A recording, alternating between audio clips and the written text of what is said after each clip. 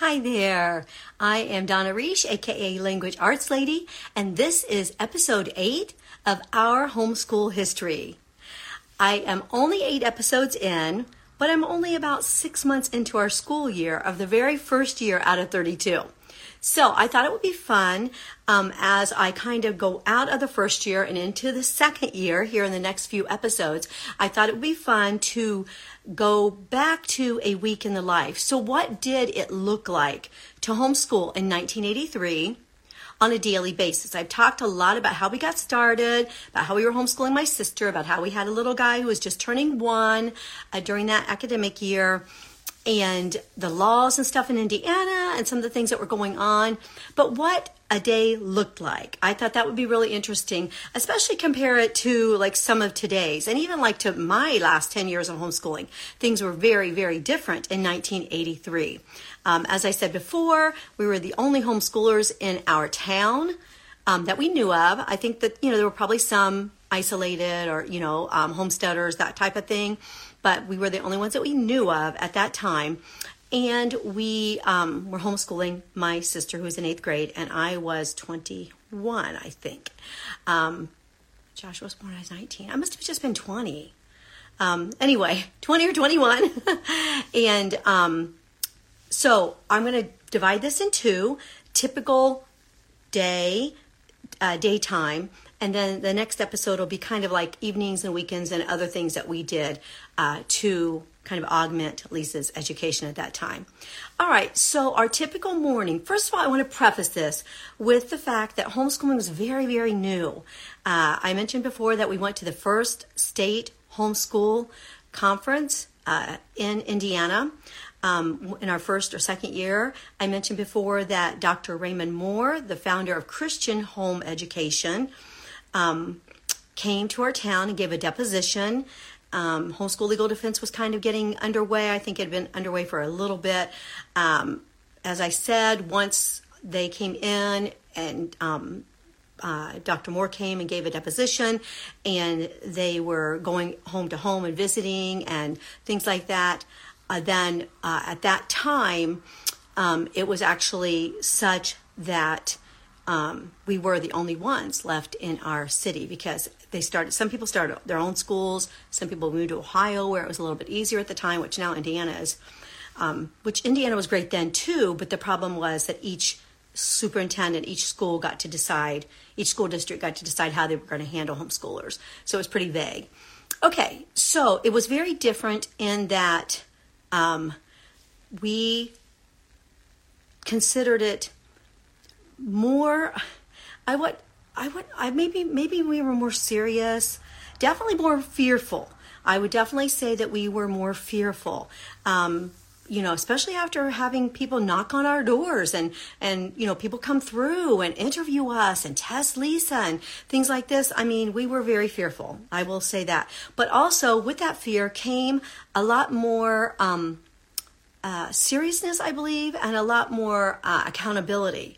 Sometimes, we want all these freedoms for our homeschools and things like that, but at the same time, we have to also understand that people are making a commitment to school their children, and when they don't follow through on that commitment, then what happens? Whose responsibility is it if we say we're going to homeschool and then we don't really do it? So there's a lot going on, behind the scenes then, as far as fear, but also seriousness. So our school days were very serious. They were very sacred, so to speak. We had signed up for 180 days of education for Lisa, and we were going to do 180 days of education. That was what Indiana's law was. So Lisa was dropped off at our house in the mornings, and this is just a typical weekday morning. So we pretty much had the same schedule all the time. And, I think that a lot of that seriousness, a lot of that, those fears, a lot of that rough beginning and everything really did set me up to look at homeschooling, both also because I was a teacher, right? Also because I just graduated with my undergraduate degree in elementary education.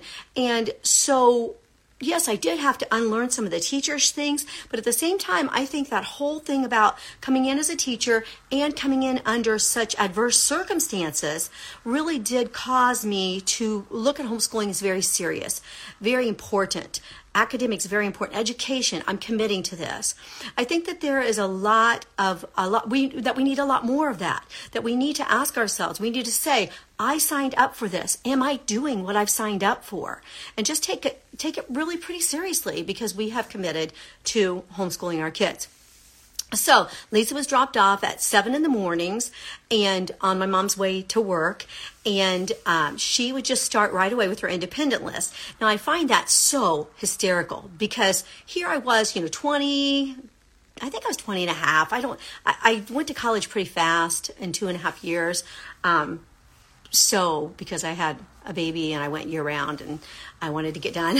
But she had an independent list, and that was just like the foundation of our entire school. Like all through the years, all of my kids had independent lists. I mean, that was one of the basis of each of our days, was that everybody had an independent list, and everybody had to work on that independent list whenever they weren't in chore time or working with mom. So that was something that I started, before I ever homeschooled my own kids, I started with that independent list. So Lisa would come and start with her independent list, and then I would get Joshua up. During this period of time, he was 12 to 18 months during the second half of her school year, and I would get him up, and I remember just doing the same things all the time. And I am very scheduled, and not necessarily moment by moment, but I'm very scheduled time block by time block. I'm very scheduled day by day. I'm very scheduled, like I said, blocks by blocks, or first this, then that. And so while I got him up, we always did the same thing. I had posters hanging on his nursery wall, and we always went around and read those. I just remember just really sweet poems about reading and about mom and dad and about sunshine, just sweet things. So, and I've always loved poetry, and I love to write poetry, and I love to teach poetry too. So I would read him his posters. We would put his toys in his basket, and I would get him ready for the day and feed him. And all the while, Lisa was working on her independent list. Then whenever he was all settled in and he was playing, which all my kids were extremely independent players from babyhood. And I think it's just because I homeschooled literally my entire parenting life. There wasn't a time that I wasn't homeschooling, because I was either homeschooling Lisa when Joshua was 1, or I was helping others with their homeschool later on. And then when Joshua turned 3 or 4, I started schooling him with preschool and so forth. So our days were always set up in a preschool way. And I think that was really a benefit, because I never had this time as a mom, as a housewife, and a mother to young children where I wasn't already structured in a homeschooling type of way. And I think that really did help me a lot throughout my whole life, because, other moms who have young children, they can make their own schedules, and they can, they can kind of work around kids' naps and do stuff like that. Whereas mine was always working around school, and it was that way from the beginning. So I just thought that was always comical, because people were always like, well, when you start homeschooling, will you have less time or whatever? I'm like, I already do what I'm going to do. I'm just going to add more students all the time. Anyway, such a wonderful, wonderful time. I just loved those first couple of years with Joshua. And so then once he was settled in, I would check Lisa's work that she had done so far, and then we would have a reading and math meeting. And then she could work on her independent list. This is another thing that my kids always had. They had their independent list, and then they had their list of things that they were going to do with me. And so we would just go back and forth, between those things. And so she had cleaning tasks, which she hated. Evidently, she didn't have to at home. I don't remember. And she had practicing her clarinet. She had not had a lot of success in the band in 6th and 7th grade. This was 8th grade. And so we got a private teacher for her.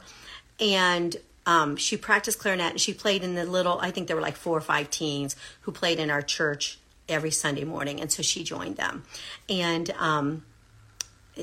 it was rough because she wasn't like fluent in it, but it gave her a real sense of purpose and a real sense of belonging.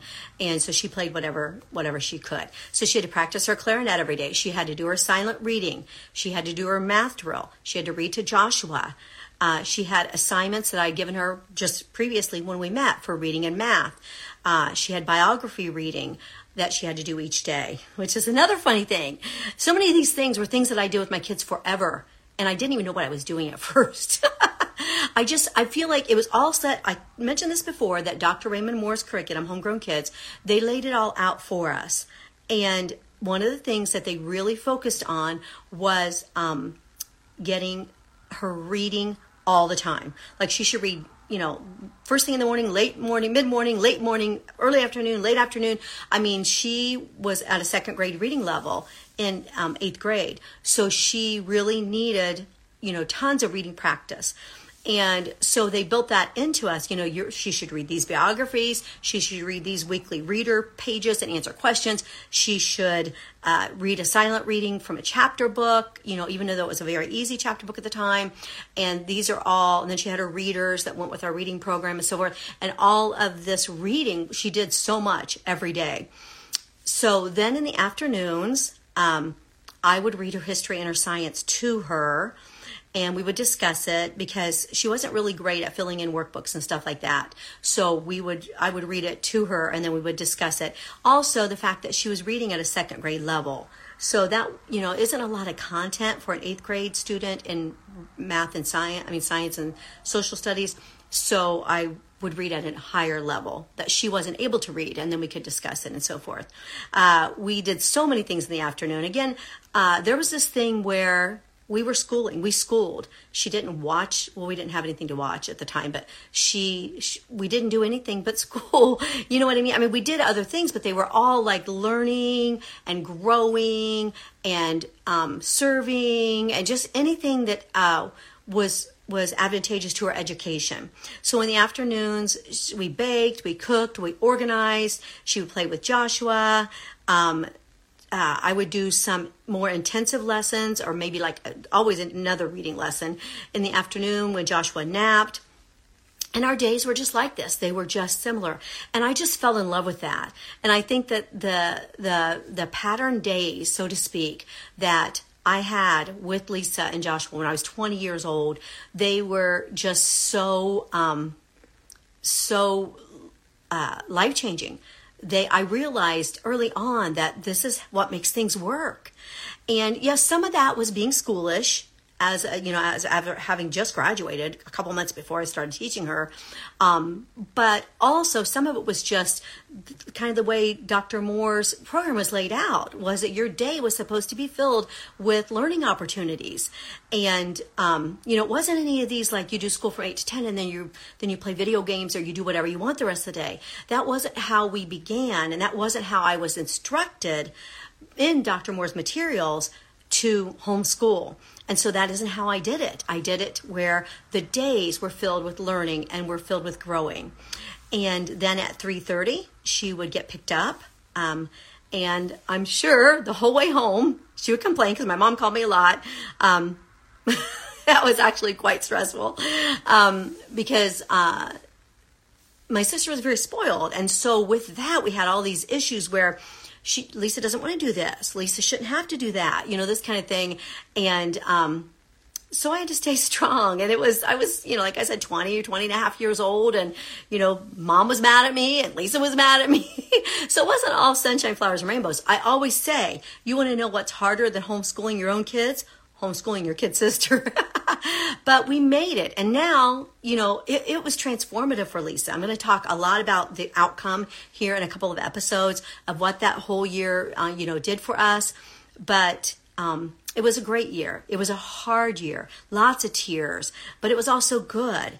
And at the end of that year, we realized that we had accomplished great things together. And we had set her up socially and emotionally and academically much better to going to special education classes in high school. And so anyway, more about that later. But was a day in the life or a week in the life, because that's what we did pretty much every day in 1983. So thank you so much for joining me. Please join me for more Our Homeschool History. You can catch it on Instagram, you can catch it at the blog, you can catch it on YouTube, and you can catch it on iTunes. See you next week.